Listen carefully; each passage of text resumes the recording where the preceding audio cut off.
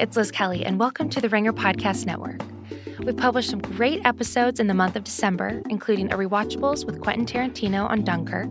Sean Fennessy sat down with Greta Gerwig to talk about her new film, Little Women, on the Big Picture. And Adam Sandler and Kevin Garnett appeared on the Bill Simmons podcast to talk about their newest film, Uncut Gems. Happy New Year from The Ringer. I need support staff to clear the room. Stand up and walk. Now. Hello and welcome to The Watch. My name is Chris Ryan. I am the editor at TheRinger.com, and joining me in the studio, he's so happy the HFPA went to a plant-based diet. It's Andy Greenwald! That was huge. That was huge. Joaquin was loving it. Joaquin was like, bring me the Impossible Burger. Greenwald's in the building. It's been a while since we've been in the same room together. Is that true? Yeah, because I think that we recorded remotely a little bit. Oh, that's right. You were in Philly. Uh-huh. And yeah, you were editing the end of Briar Patch. It's mostly because of you. You were very busy, from what I remember. It's my fault, yeah. Still Andy, not done, by the way. You're not? No. Oh, I thought you were like picture lock. No, Roll my it and friend. Smoke it. No. Want to give us an update on we how don't things want are that going? smoke. Happy New Year. Yeah, Happy New Year, man. Happy New Year to Got all any our New Year's listeners. resolutions? Spend Spend more time in Albuquerque? more time in New Mexico. Don't start unnecessary wars. Finish the show. I think that would be good. No, we are not picture locked. We did turn a producer's cut of the finale into the network the last day before the holidays. Okay. So real curious about how that went over. So you haven't heard back? No. Weirdly, they're no longer answering their phones. Is that an issue? But that's the thing, is in Hollywood, isn't like the holiday break the day, Oh my God. day before Thanksgiving, like 3 days before Thanksgiving to after Sundance? It's exactly right. Yeah. People usually check their VMs Yeah. like the first week after New Year's, but why even schedule lunches? Because Sundance is right around the corner. Andy, today, by the way, we're going to be doing a mailbag. Yeah, so, I'm excited about that. So many folks from the Watch Facebook group and from Twitter reached out and had questions for us. Speaking of the Watch Facebook group, I did want to send a special shout out to everybody who participated in the Watch Facebook group's top TV shows of 2019 Oh, tell me about this. election. What poll. happened? 157 group members voted. Wow. 157. So if you think about that, Yeah. we're basically the Iowa caucuses. We're basically the Hollywood Foreign Press Association. We are bigger than them. I would think so. That's like 88 dudes who were like, 88 years old. who were like, I was there for 1917. Let me tell you, this is a good movie. It was one take for me too, Sonny. So 157 different group members voted on 126 shows. Wow. I'm going to read out the results. This is here. great. Watchmen was the show of the year. Okay. Had 864 points, 108 votes. I won't go through all the numbers here. Who coordinated this? Can we shout out whoever? I think it was just a bunch of like our passionate, most passionate participants in the awesome. Watch community, which like Andy and I do check. Greenwald more than me. Andy loves to send a screenshot here and there of like, check it out. I lurk. People are correcting you. Mm-hmm. Well, I usually read all posts that criticize Chris. Well, here's the thing that Anything else, behind the scenes, I just gloss over. and I would, Kai, tell me if this would bother you. Andy is the king of the no comment screenshot about like just being like, here's this screenshot, something maybe a little critical of you, but no like, can you believe these folks? Don't they know this podcast is for free? Or like, hey, I know you work really hard, Chris. Maybe you just forgot I think High they're Fidelity right. and Fever Pitch are different books. Yeah. No, I think they're right. I think Also, so apologies to Nick Hornby. Apologies to Arsene Wenger and Arsenal Football Club. Yeah. Apologies to everybody involved in High Fidelity and Fever Pitches, both the novel and the adaptation. apologies to Jimmy Fallon. Jimmy Fallon. But in some ways, they are all the same book. Oh, 1,000,000%. Yeah. But I do think that it's important that I continue to serve as both your friend and your ombudsman. Yeah, it's true. Chris, someone needs to speak truth to your power. Watchmen was number one. We're back to Fleabag it. came in second. Succession third. Recency bias. Barry. Come Chernobyl fifth. on. We had one of Kai our dropped the faves. Chernobyl music. Russian Doll sixth. Mindhunter seventh. Mando eight. Mhm. Curious whether or not you finished Mando A. B, whether Mando would make your top 10 Okay. if you had 10 shows that you watched this year. All right. 9, Mr. Robot. I really don't know what to say at this point. We haven't finished it. Yeah, I'm sorry. So we apologize for that. We apologize to Nick Hornby. I apologize for Sam Esmail for his blistering adaptation of fever pitch. Yeah. Number 10, I Think You Should Leave. Did you ever watch that? Yes, I did. I completely didn't know what you were talking about for a second. Did you have some chuckles on I that had like one? a vision of Mrs. Fletcher in my mind. It's like, is that what that was called? It's real funny. I saw the teenage son from Mrs. Fletcher at the Bowery Hotel lobby. Really? What was over he the doing? holidays, just chilling, solo, Wow. looking at his phone. I Think You Should Leave is very special. Yeah, it's really funny. Shockingly, Game of Thrones came in 11th, Dark 12th, Good Place 13, Veep 14, Stranger Things 15, Euphoria 16, Killing Eve 17, What We Do in the Shadows 18, True Detective Season 3, shout out to you guys, 19, and The Righteous Gemstones 20. Can I say, this is a terrific list. Fantastic list. Seems almost unimpeachable. Like, that is really right on. It's actually it's a really great survey of the year in television, too. Yeah. So if you are listening and you don't participate in the Facebook group and you're hearing about shows that maybe Andy and I haven't touched on too much, this is a really good place to just go through the year. Yeah, and I think that even if you could quibble over specific placements, I think if you divide it into fifths, say, those are generally the right tiers, I think, for those shows to be in. To your Mandalorian question, so I was away. I was out of the country for the last week. You don't get the plus in Mexico? No, I downloaded the last episodes. But once I saw that Sean Fennessy was your chosen guest to discuss we still the series, have to make the donuts every day here. I decided not to Should we finish just it. only do it when you're in the continental United States? Yeah, when I'm bounded by the limits of the great American experiment, then we can discuss things. Okay. You know? So you won't be telling me your opinions about Mandalorian. No, maybe I'll share them on another podcast, like The Big Picture. So that Sean gets all the juice? This is how he wins. Uncut Gems gif. Haven't seen that movie. No, actually, I have a major bone to pick with Sean that he doesn't know about. Okay. About Sean, Uncut Gems? I don't know if you know this, but Sean has been just flowing with the movie ranking content recently, including one of the things I look forward to most every year. His Split Infinitives blog, yeah. But his list of his favorite films. And, his 100, 200 movies that he saw this year. Hashtag justice for Frozen 2. Oh, come on.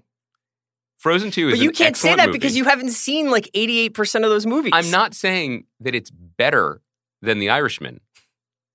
Again, I've only seen the first episode of that show. What I'm saying is that it was an excellent movie. And he has some real garbaggio in the bottom half of his list.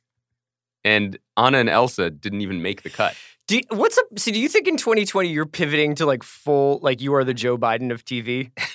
I'm against malarkey. But are you? But I've you're always also been. like, I'm not sure that I've seen that program, but let's go for it. I hate to break it to you, Chris. That's been my brand for a calendar year. No, I mean, it's like you've been busy though. Yeah. So I have not finished Mando. I will finish Mando. Okay. Yeah. One other at your thing. leisure. There is an intersection of all these points, which is where my busyness meets my desire for recreation meets Daddington Island. And I will say that when you download content for yourself on an iPad when on vacation with children, good luck ever seeing your iPad again. Oh, yeah, of course. So while I did download The Mandalorian last 2 episodes on Disney+, it had to share space with Lady and the Tramp 2. Oh, yeah? Scamp's Revenge. Still tramping. Cinderella. Stay tramping. The funny thing about Disney Plus, let me say this again. Sorry, dispatch from Daddington Island here. People were celebrating, all this Disney content from generations is available in one place. And that is particularly good if you have children who want to watch the content. But what it does is it kind of telescopes 70 years of their output into one little compact capsule. And let me say that they have not been the most consistent entertainment company I know, yeah. for all those decades. Yeah. And so while there was this golden age of animation initially. It's like, here's a show about a racist caterpillar. that talks. It's not just that either. It's that during the 80s, when they were just sort of, memory holing movies and then bringing them back and then putting out special editions, they also were doing these low rent cash grabs with making sequels to all their classic films that only existed on VHS tape. So now they're all there. Yes. And so Lady and the Tramp Dose, still tramping, exists. And for my children, they're like... Did you watch that or do they... I heard the audio coming from the stereophonic speakers of my iPad Pro that, again, I want to say I have not seen in 3 weeks. That, to my children, who think Lady and the Tramp is a classic animated film, and it is, they love this sequel because they're like, it's just more Tramp. I shit you not. Yeah. You know what the plot is to Lady and the Tramp 2? The plot is Lady and the Tramp's kid, that's Scamp, falls in love with a high-class dame called Angel. So it's literally the same movie. It's J.J. Abrams directed. There you go. Do they do like some of the great, set pieces from Lady and the Tramp with the pasta and stuff? I think, yeah, well, right, what would they share? A breadstick in this one or something? It's not quite as good, a little dry. So that was the answer to your Mandalorian question. Okay. How was your break, Chris? What sort of cultural consumption did you partake in? Because you were rampaging up and down the East Coast. I've been really getting into the French Resistance of the 1940s. Okay. This is good for us. I watched Army of Shadows, which is a Jean-Pierre Melville movie. Awesome. I've just been reading a lot about like guerrilla warfare, counterinsurgency. This all sounds like you're planning. No. It's just one of those things where you just realize you got off in a jag. So I'm reading Say Nothing, the Patrick Radden Keefe book about the IRA and the troubles in the 1970s, 80s, and 90s. So there's a lot of stuff going on there. And then, I've been paying for Criterion Channel for a really long time. So great. And I was like, I gotta start like making some use of it. My wife was out of town. Not that she wouldn't want to watch these things, but I was like, let me burn through some stuff. So I watched a couple of films, and it wound up being a bunch of stuff set in and around World War II French movies. So a lot of stuff like that. This is not the same thing as Lady and the Tramp 2. We are not the same. Okay. Fair. And then other than that, it was good. Oh, I went and saw Oklahoma. Yeah, talk about that. Man, what a production. Tell us about it. So those are really good songs, first of all. Yeah. And I love that we were pivoting to 1940s black and white French war drama. Yeah. Old musicals. Mm-hmm. And Disney sequels. It was fantastic. But what made this production noteworthy? Well, it's like I wouldn't say it's revisionist, but it definitely has a much more modern flair, and just the actual execution, the staging of it. They have I think a 6-piece band on stage. It's the circle and the square, so the performers are all interacting and walking around as the music, the band plays on the stage. So it's just you can see the performance of Oklahoma. From the Tonys on YouTube, and that gives you an idea of what it was like. But instead of having this huge theater, it's like you're in this like kind of really enclosed space. It was almost like punk rock. That's great. Yeah, so it was good. But honestly, it's been a hole in my heart since you left. It's great to have you back. I don't even know. Like, I read so many books. Did you? Yeah. I mean, this is what. Why don't we? You know what? Yeah. There is what's up with the Double Down Book Club? Got any suggestions? What were your favorite books of 2019?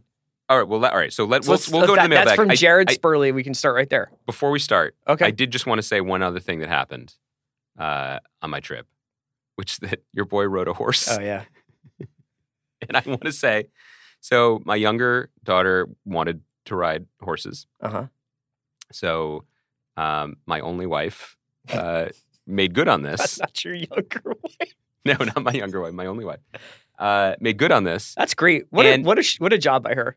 Great job by her. Here's the thing, though. When you agree to do something, then you have to do it. This is my lesson of parenthood. And so we showed up at a ranch. Not in my house. And the gentleman, the cowboys, selected my steed first and suggested that I mount it. Have you ever ridden a horse before?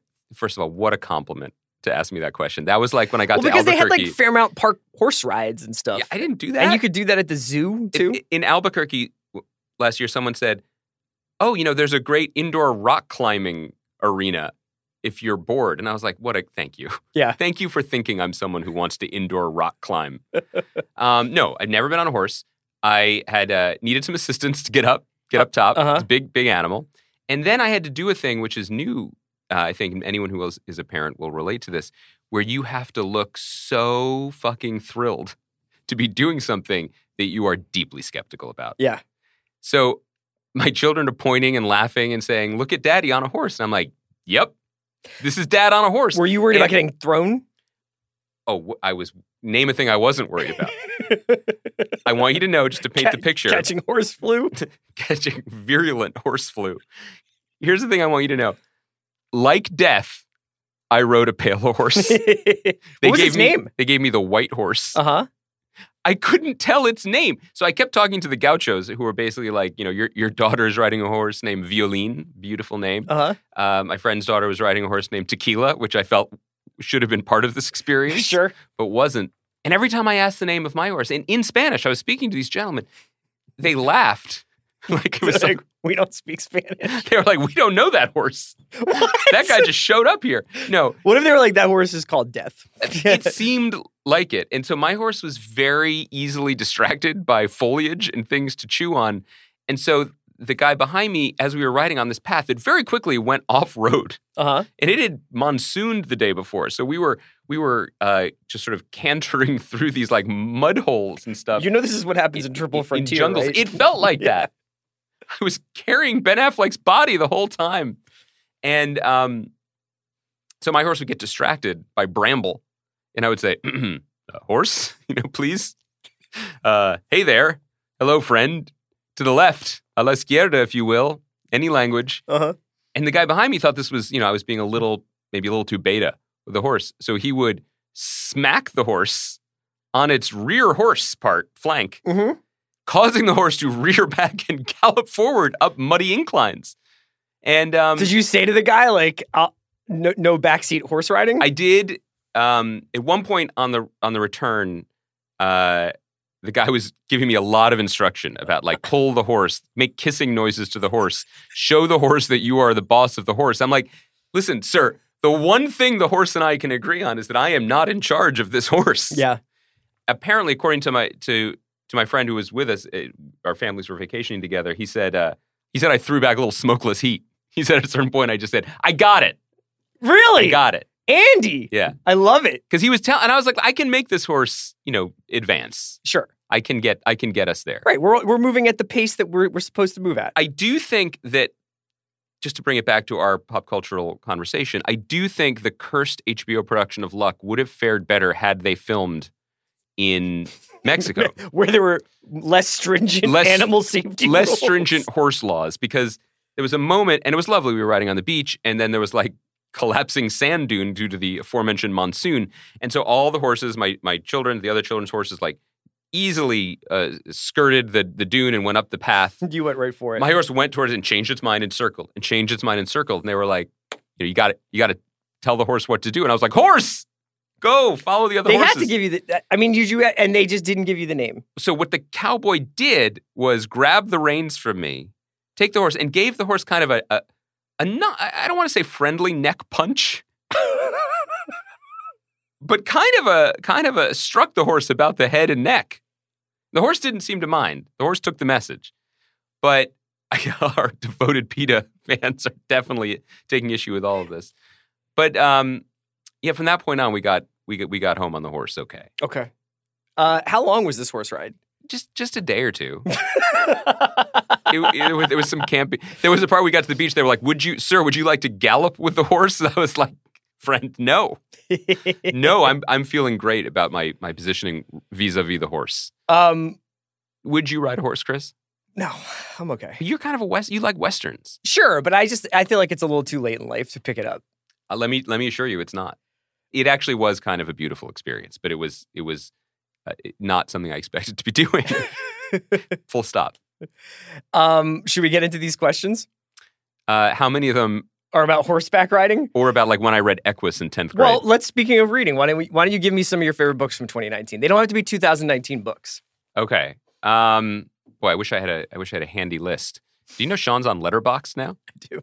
Okay. I just wanted to make sure you knew that. I feel, I don't know. Are you on Letterboxd? No. What would it be? It's just a blank. It would just, you know what? If me, a picture of you on a horse? It would be a picture of me on a horse riding away. No, it would be just the dots that appear when someone's texting you. It would just be that, me thinking about movies. Like, no, you could put all your Disney movies there. I would do. It would be great if you signed up for Letterboxd and it was just Lady and the Tramp 2 still tramping. Do you know what my greatest pleasure is, like pop culturally speaking, is to go on the Criterion channel and just add things to my watch list. But not watch them? Who has time? It feels so good to curate a dream scenario to watch things. Yes, the cinema of Ozu. I don't. Look, don't even joke. Because isn't that just like chilling out in Japan? Oh my God, getting it's so old? good. Oh, Chris, it's the tatami mat eye view of. Okay, listen. For those who are wondering, there's a new in at number 1 bullet point in my best Patrick Modiano novels list. This is so Jesus. All right, Happy New Year.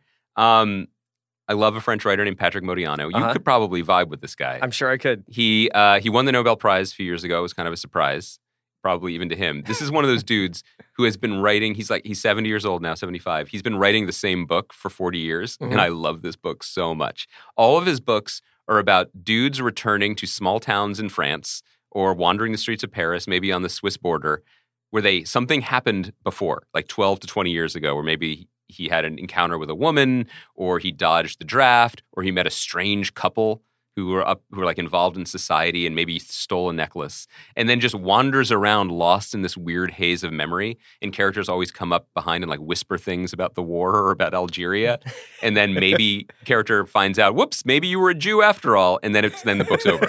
And he's been writing this fucking book for 40 years, and it is the most beautiful, smoky, memory-drenched vibe. Is it like James Salter or something? Or James Salter fucks. Modiano. He doesn't? People sort of ravish each other in back rooms, and sometimes there are orgies happening slightly off camera. Okay. But so it's like True Detective Season 2.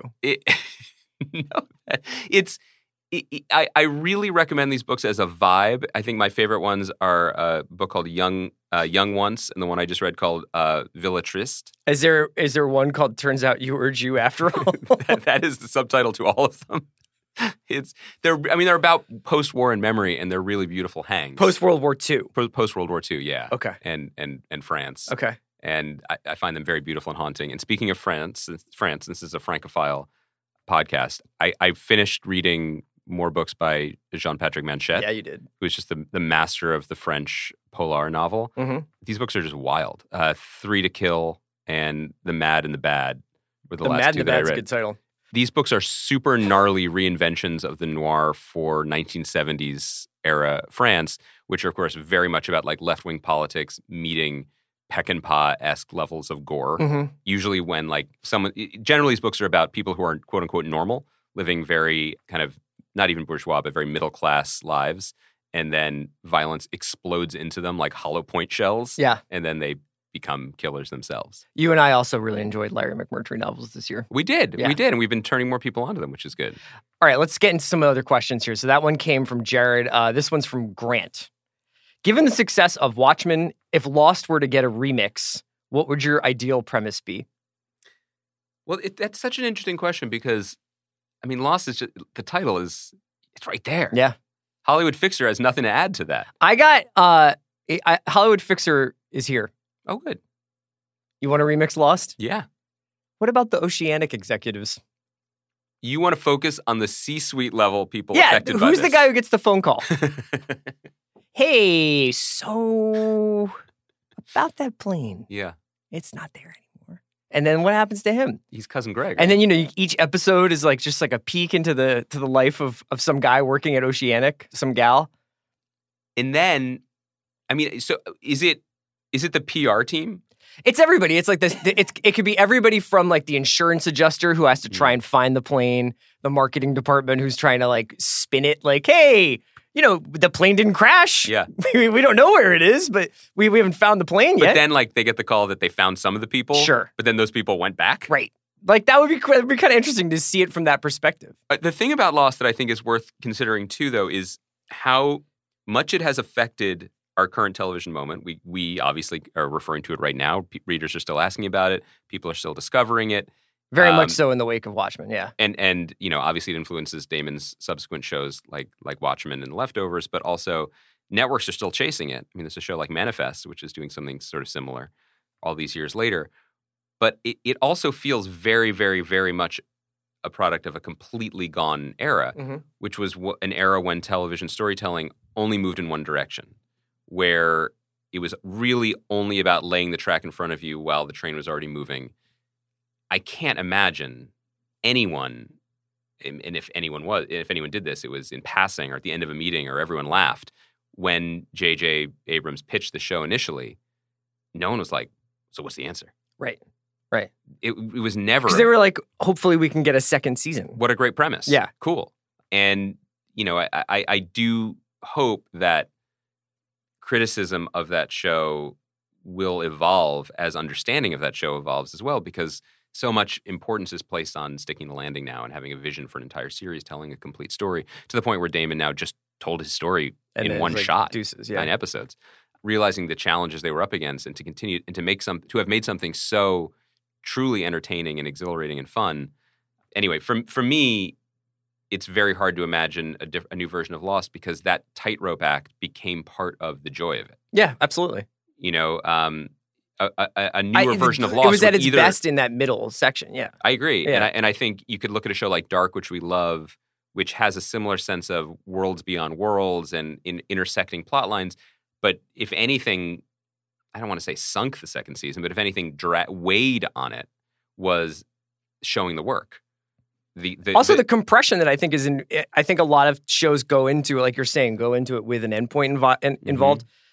You could tell that second season of Dark was very much like, we have a lot to explain so that we can explain the ending. Yeah. We have a lot to tell people so that they can understand because the third season is coming, I think, this year. Yeah. I think they've shot 2 and 3 together. I mean, I don't think anyone would ever... The other thing about Lost that made it so noteworthy at the time was it was an incredibly expensive and ambitious show. I mean, it was one of, if not the most expensive pilots ever shot at the time.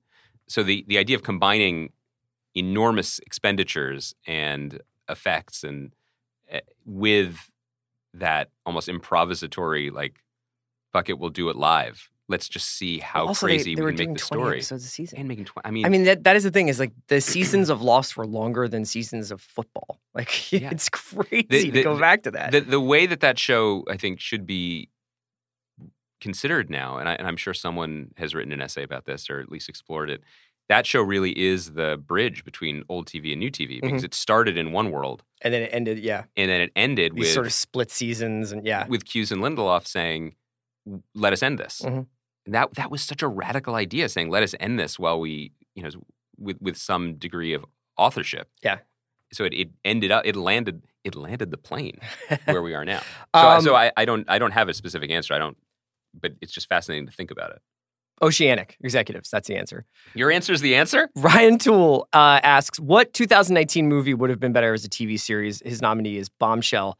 That was a TV show. That was The Loudest Voice in the Room. I know. That's a good point. I threw out The Report, which is a movie I watched a couple weeks ago on Amazon. Adam Driver. And I think it would have made a fascinating whodunit, and not even a fascinating whodunit, but it would have made a fascinating procedural. Obviously, it would be difficult to get Adam Driver for an extended period of time, but I thought it was like really intelligent and well written in places, but ultimately was kind of like a summary of itself. And it is a lot of process oriented stuff. I mean, it's a lot of him going and reading and going and talking to different people, and I think it would have lent itself to an episodic narrative very well. And the big one is High Flying Bird.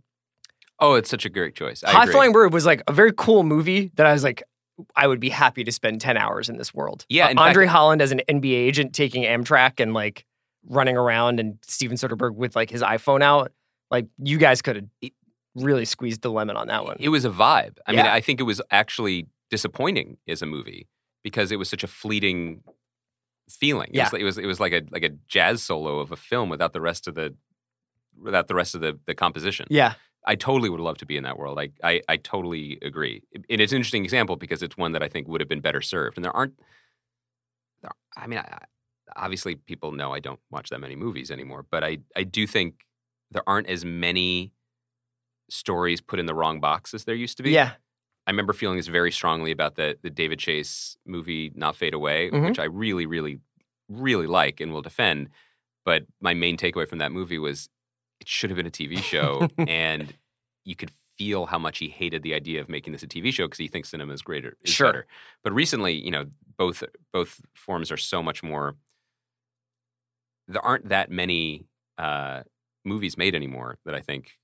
Anytime you bring a movie into a studio and you say, this is my screenplay, I think this should be a movie, if there's any chance at all that it's a TV show, someone's going to steer it in that direction. Yes. That's what happened to Mr. Robot, and I'm sure it's happened to many other things I think as well. it's probably only increased by like 100% since Mr. Robot. Exactly. I think in general, studios and I think and producers would much rather have a TV show on their hands, greater odds to develop it and make it a success than a movie. All right, so this is an interesting question that we've chatted a little bit about, obviously off mic, but I thought maybe it might be a useful time to talk about now. So Jason Lavala asks, will you guys consider talking on air about each episode of Briar Patch, even if you can't speak critically about it? Oh, I can. Oh, Jason. No. I'd love to hear more about what Andy experienced in production. So we've chatted a little bit about how we're going to do Briar Patch going forward. Yeah. I think the idea is for a chunk of the Thursday show. Or potentially make, if it's a Friday show. Because Right. It could go like very late Thursday Briar night. Patch is a Thursday night show. Right. And I'm usually watching Grey's on Thursday, so Yeah. I'm going to get to Briar Patch like Friday or Saturday. That's fine. Yeah, no. Listen, just keep one of the many TVs in your house tuned to I had to. USA. I just asked for Briar Patch screeners. Did you? Yeah. I denied that. I'm very sorry. Because you want me to enjoy it with everybody else. Yeah. Yeah. With a hoi polloi. What do you think our plan should be? I would love to talk about each episode, and I would love to talk about it. Yeah, I mean, as long as people are still interested in the making of the sausage, like what the challenges of each episode, the challenges of production, certain performances, certain aspects of it. I mean, 2 points to that. One is that, one of the goals for the show was for each episode to stand on its own. Obviously, it's a serialized murder mystery show, and you can't really jump in and just watch episodes 4 and 8 and follow the story. But it was important to me as someone who is very much on record being a fan of episodic television that each episode kind of be its own thing. And we had a couple episodes were directed. We had multiple directors, but there were more single directors over the course of the season. And there was intention behind all that. I mean, there were directors' abilities or idiosyncrasies that I thought would be paired really well with the content of each episode. And so being able to talk about that would be fun. But also, I would love to use the podcast as an opportunity to bring on and talk to people involved in the show. Actors, yes, but also people that don't usually get interviewed, whether it's a production designer or our costumer, and people whose contributions are so vital and so amazing that are usually subsumed into the larger vibe. People might not notice all the work being done on each episode in each way. So I would love that. And then at the end of it, you can guess which one is my favorite. Chris has only seen the first one still. I saw the first episode a long time ago, like a version of the first one. And then I saw some chunks of some other episodes when I went and we did Esmail. And then I saw you shooting Some of Nine. Yes, and I should cop to the fact that after we recorded that podcast with Sam, I grabbed Chris and Kaya and put them in one of the edit bays, and I recreated a moment in 2006 when I invited Chris over to my apartment in Brooklyn, and he sat down on like a storage chest, and I put on an advance of My Chemical Romance's The Black Parade, and I just stared at him while only playing the flashy bits. Do you want to? You went and saw that reunion show, the My Chemical Romance reunion show? Yeah, I did. God, that was awesome. That was amazing. And you were kind of thrown off by how young the audience was? It was really an incredible thing because that was a band that I love very much and love very much to this day, and wrote about a lot during every phase of their existence and got to know those guys pretty well. And it would have been enough to come back and play the songs. And because here's the difference with a show like this, it was really thrilling to see them at the Shrine Auditorium last month because they just had the songs, man.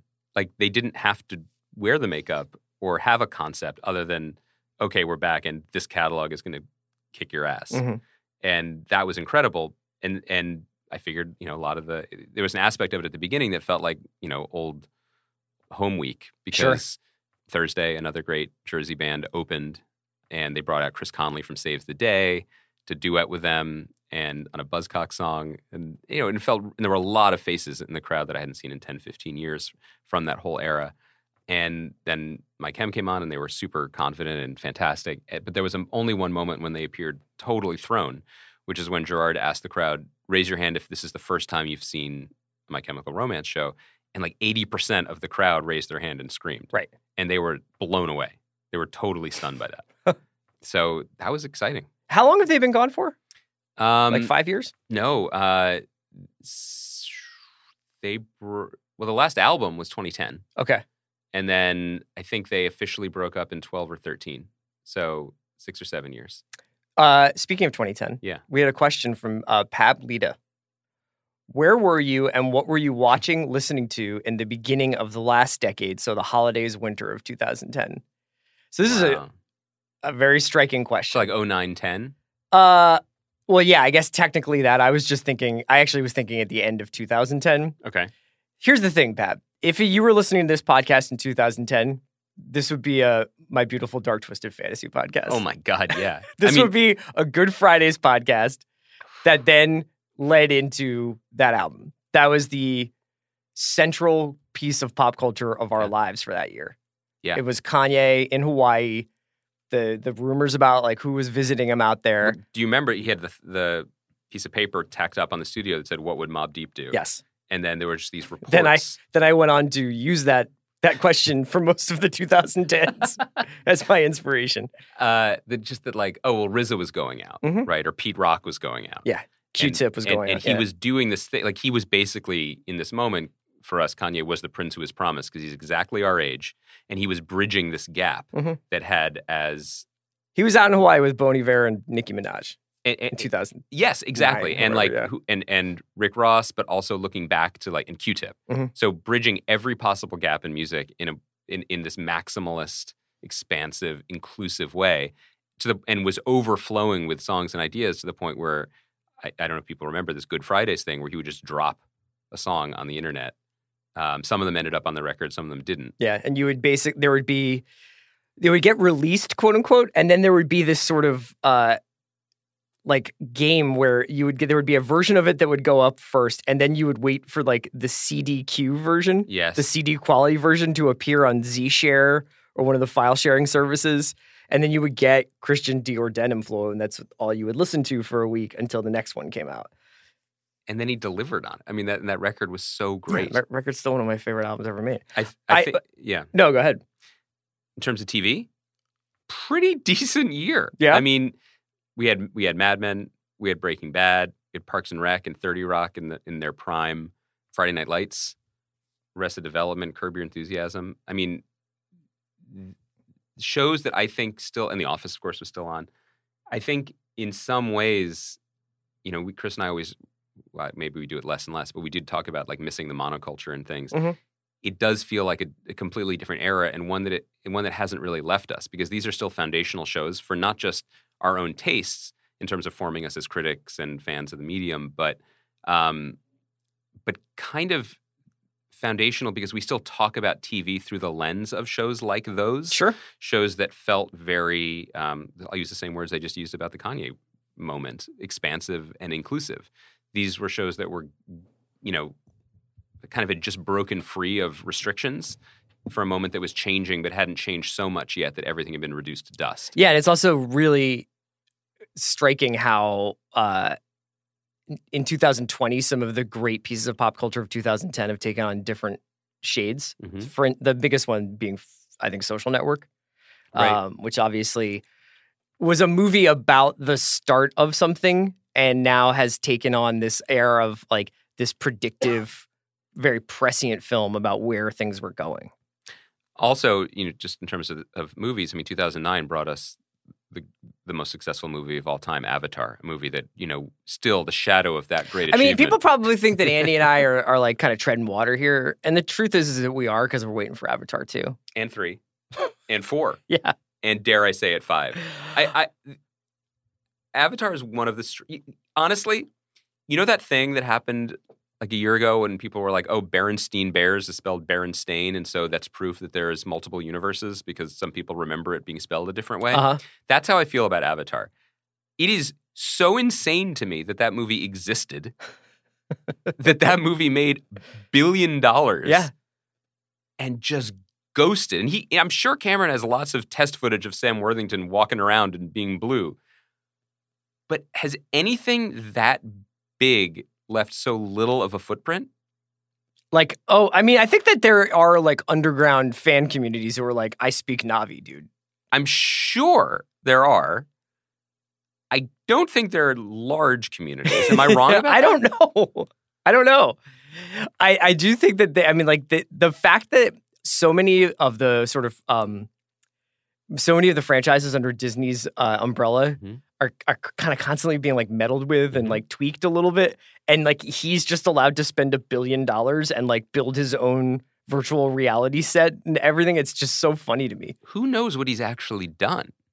I think that they finished like the mocap on 2. Yeah. Like, did you learn that from Sam Worthington's Instagram? no, does he have a thriving one? No idea. Andy, Michael Kukayas wants to know. Wait, before we move on, just to say, we definitely could have done a podcast in 2010. Yes. Oh, absolutely. We started our podcast in late 11, right? No, January 12th. January 12th. Okay. Yeah, we definitely could have done 10. Michael Kukayas wants to know, what's a TV theme or genre that has overstayed its welcome and one that you think hasn't gotten its due? So I thought this was a pretty interesting question. I think you can't help but being obviously have your personal biases inform this. My overstayed one, and I know there are some fans in our Facebook group who are going to get annoyed about this, but I kind of need a break from world-building fantasy shows. I tried The Witcher, and I just found it too, like a little bit of a tough hang. And I thought his Dark Materials, what I watched, I thought was like well done, but I just for some reason am at a point where like I'm like I can't really like learn this stuff right now. I don't know. Maybe there's just too many worlds. Maybe I'm too obsessed with this one. I don't know. It has nothing. It's not like a qualitative thing. So world building fantasy would be the overstayed, underused, like the one that hasn't gotten its due. And I've been thinking about this a lot because of Mandalorian. We got to bring back a road show. Like there's not enough shows where they go on the road and have a different adventure every week. The Mandalorian. Yeah. Or like, but I'm even talking like going back to like The Fugitive or whatever. Like we're so fixated on like it's a hospital show, it's a cop show, or it's a whatever. And a lot of shows, because they shoot in Atlanta or Louisiana or Albuquerque, they have this certain similar look. And I would love to see a scripted show that kind of got out of the gate a little bit. Well, The Fugitive is coming back on Quibi. Can't wait. Co-starring Briar Patch star Brian Garrity. So I have to support that. Yeah, I like that idea. I mean, it's funny. I actually have kind of a nostalgia for older types of shows too. Like I do, looking at, just looking at those 09-10 shows, the ones that I miss the most in my life are Friday Night Lights and Parks and Rec and 30 Rock. So, just like a excellent SNL pedigreed single cam comedy would be great right now. Obviously Good Place is on, but it's ending soon. I'm sure there'll be something else to take its place, but even one that's less high concept. Sure. I'm pretty into the Tina Fey's new show that she's making for Peacock with Ted Danson was, going to be a 30 Rock spinoff. It was going to be Jack Donaghy becomes mayor of New York. Oh yeah. And then Ted Alec Baldwin and didn't Danson want to do it, so Ted Danson is now going to be the same type of character. Well, who knows the same type of character? A guy who becomes the mayor of Los Angeles. Okay. So that could be that. That one has a slightly different vibe than it would have in 2010, I think. 1,000,000% true. But what's overstayed its welcome? I don't want to. The thing about TV now is that like, there's just some of it for everybody. So I don't want to shit on the Berlanti-verse DC shows because people love them. Yeah, I find it. I guess. I guess I have some weird knee jerk like superheroes took over the movies. And seeing them take over TV, if it's going to be Watchmen, sure, but just kind of more of the same universe. It's not hurting anybody, and in fact, it's making people quite happy. Yeah. I've heard some of them are even good, but I guess sometimes I see those things and I wish there was space for other ideas within them.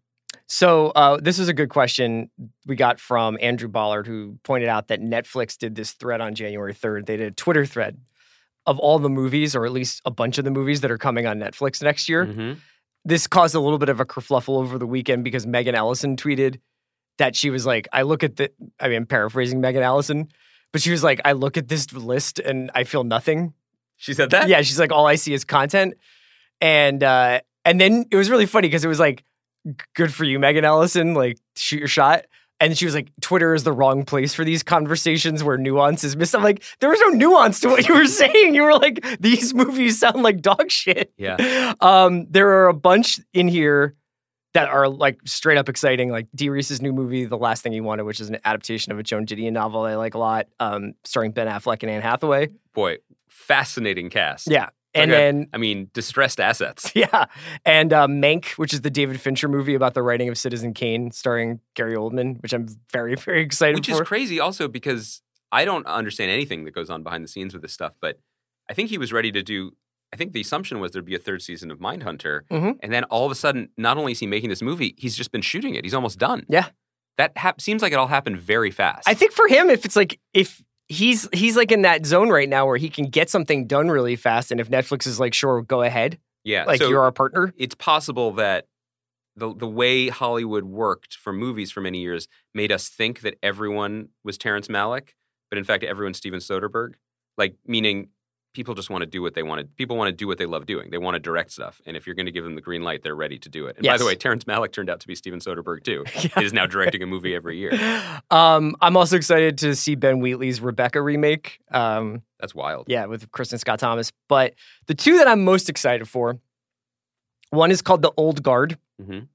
Here's the tweet. From director Gina Price Blythewood, Charlize Theron and Kiki Lane lead a covert group of immortal mercenaries who must fight to keep their team together when they discover the existence of a new immortal and their extraordinary abilities are exposed. That sounds wild. The Old Guard. Let's do it. And then easily like my most anticipated movie outside of Dune in 2020 is Spencer Confidential. Mark Wahlberg reteams with director Peter Berg to play an ex-cop, Spencer, who moves in with Hawk, played by Winston Duke, an aspiring MMA fighter with his own rap sheet. Between gym rounds, the duo's taunts turn to trust, and they team up to solve a double homicide. Who wrote and directed this? Well, Berg directed it. Berg directed this? Yeah. The Spencer reboot? Yeah. With Winston Duke as Hawk? Yeah. Take my money. That's fantastic. What else we got here? Any cooking shows you've been watching? Any new cooking shows to suggest? No. I mean, Allison Roman's Instagram? You make a really good point. I get a lot of that fix from Instagram, I guess, now. What's Melissa Clark doing on Instagram? Anything? Cooking. Yeah? Does she go Saying IGTV like I'm doing the whole meal, or is it all like there's Photoshop? like Happy New Year's from Prospect Park with her and her family. That's cool. You know, it's lovely. I mean, I do there. I follow a disproportionate number of like ramen hunters in Japan. You know, who are just like taking pictures of bowls of soup. I mean, this is how I spend my life. Like D. Reese's follow up to the last thing you wanted. A series of immortal ramen eaters. You're the fucking immortal ramen eater, is what you I are. Try. No, but like there is something that is kind of amazing and immediate about being able to just see. Because the amazing thing to me about these, it's not just a picture of a bowl of soup. It's when you get into the stories and someone is just walking down the street towards a shop and you get just 30 seconds of a Tokyo block and you are kind of there. And it feels very quotidian and vibey and amazing. And that has taken some of the attention that previously I was giving to like Ozu films, Munchies, or Ozu films, or novels none of you are going to read. Yeah, but you, I mean, you're big Bon Appetit guy. Yeah, right? I love the Bon Appetit YouTube videos. I watch a lot of like rando First We Feast like burger shows, and just like I just sometimes the algorithm takes you, but I get most of it from YouTube. I wish Salt, Fat, Acid, Heat would come back. I assume it will. I know that there's going to be more Ugly Delicious, which was an excellent show. Mm-hmm. Do you have a TV hot take you want to share? Because Dr. Melissa Ochapek asks, what is your best TV hot take? Hers, for example, is that The OC is a better high school drama than Friday Night Lights. Wow. Can we have both? Yeah. I don't know if I have any hot takes anymore. I don't know. I have like medium temperature. Like, do you know? You know what happened? You know what's happening on Saturday? What? I got to go to the TCA. So this was Alex Murphy. We can end on this one. Alex Murphy asked, Andy, as a critic, what's the experience like being on the other end of the spectrum where your work is going to be absorbed and critiqued by your peers? It's awesome.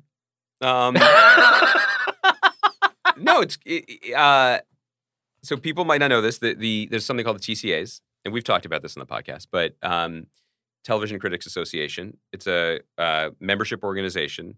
I was not a member, but it is made up of many, many TV critics from all over the country, not just maybe ones who are bigger names on Twitter or, to us, people we know and are friendly with, like Alan Sepinwall, but regional critics and reporters. And twice a year, they gather in Los Angeles, and all the networks and streaming services put on a pageant, basically, like present their material to them. And it's happening to me. I've only ever attended once. I went in 2012 to watch Sorkin get grilled for the newsroom. Oh, yeah, right. Which was fascinating.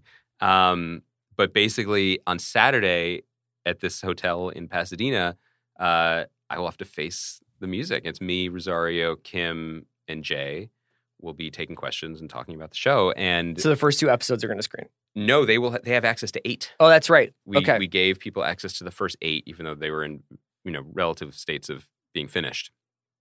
But this is something you've said too. Like, I think one thing that has changed from when I was a critic is that people just want as much as possible. Right? I think it should be one or the other. Right. I think you should either basically have the critic on the fan track where they're like, it's going to happen once a week. I know that makes your job hard or whatever, which I would dislike. But when it was Thrones, while it was very stressful, Thrones became its own kind of NFL thing where you were like, all week we talk about, the first few days of the week we talk about what happened on Sunday's episode. Yep. And the next few days of the week we talk about what might happen on this coming Sunday's episode. And there's this sort of event nature to it. If you're not going to do that, which I don't suggest, then I think you should give people as much as possible so that they get the greatest sense of the show as possible. Now, you may have some sliding scales of people whose idea of what's okay to reveal in their pieces. Yeah, but I think it might be some people who are like, man, stick around because... Yeah, and I think that, one thing I'm proud of in the show is I'm proud of all of it, but I think it's really good at the end, especially. Yeah. So I'm really happy about people seeing 8, which I think is a really good episode. But you also don't know how many people are actually going to watch. Sure. And can't control that. But that was the conversation internally where I was like, part of me was thinking, well, let's just give people a taste so they're excited about what's to come. 3 ends with a really sort of interesting, exciting thing, and what does it mean? But the consensus within the network now is, we're not hiding anything. Sure. We're proud of the show, so let's just share it. So, but for the first time, I'll be talking to people or interacting with people who have seen a bunch of it, and it's a little intimidating. Yeah. It's a little scary, but I feel weirdly healthy about it because the one thing, and people have heard me talk about this for the last year and a half, the process of doing this was so amazing and rewarding, and no review of the finished product will actually take in the totality of what the experience was for me and how, just how much growth was a part of it and how much education and relationships that were made. And so I feel very at peace with. Do you almost look, I think the danger would be you go through this process and you're like, it's really not fair to criticize this stuff at all because what goes into making it. No, I think. But I think you almost seem like you look at it as 2 separate things. I do. Like once it's out, it doesn't belong to you anymore. You can't control it. I cannot, at no point, I think the only thing that kept me sane during the last 2 years was knowing I cannot control the outcome of this. Mm-hmm. It would be foolish to try. It would be crazy making to try. All I can do is work on today or this decision or this, whatever I was working on at the moment and try to appreciate it and be present for it and enjoy it and know that the things that kill me about the show are just missed opportunities. Sure. I don't know how missed opportunities will translate to people who don't know what the opportunities were. Right. Will that code as a mistake or will they notice what's not there or how it could have been different? You got to do the Chris Terrio apology tour after it, though. Can't wait. I have so much to apologize for.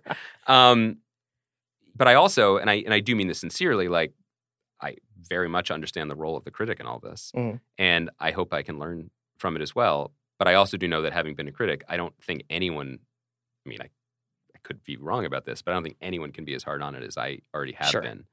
So it's exciting. It premieres a month from today. Yeah. So yeah, but that version of it is going to be interesting. I have no idea. I don't know what the narrative is. We can shape it together. We can shape the narrative on this podcast. Yeah, the oceanic executives. How do we respond to it? It's interesting. Yeah, I really respect that you are taking a corporate crisis management that maybe you're trying to tell me something. I'm maybe Jim you know Carville. Something that I don't know. Jim Carville in Little Rock in 91. Oh my God. I'll be your Mary Madeline. Just take me away from all this. All right, let's wrap it up there. Andy, it's so good to have you back. It's a pleasure. In the coming weeks, I did this show a couple weeks ago the solo show about shows to look forward to in 2020. The big one that's coming up first is Outsider, which premieres this coming weekend on HBO. And I watched the first few episodes. It is dark. It is real good, though, but it is super dark. Richard Price wrote it. Jason Bateman directed the first 2 episodes. It stars Bateman, Ben Mendelsohn, Julianne Nicholson, Cynthia Erivo. So it's fucking cracking, but it is not a fun hang if you're looking for Sunday night some pick-me-ups. I am looking for pick-me-up, so what should I do? I don't know. Honestly, watch JV and Clowney like hit Carson Wentz in the back of the head. Nothing's going to get darker than that, so Okay. maybe I can handle it. It's more bright than Outsider. All right, so probably be talking about that going forward, and I'm sure we'll find other stuff. So thanks so much for listening. We're so excited to do the show for another year. Congratulations, Chris, on winning the Golden Globe last night for Best Podcast Co-Host. See you guys. Great job, Francis.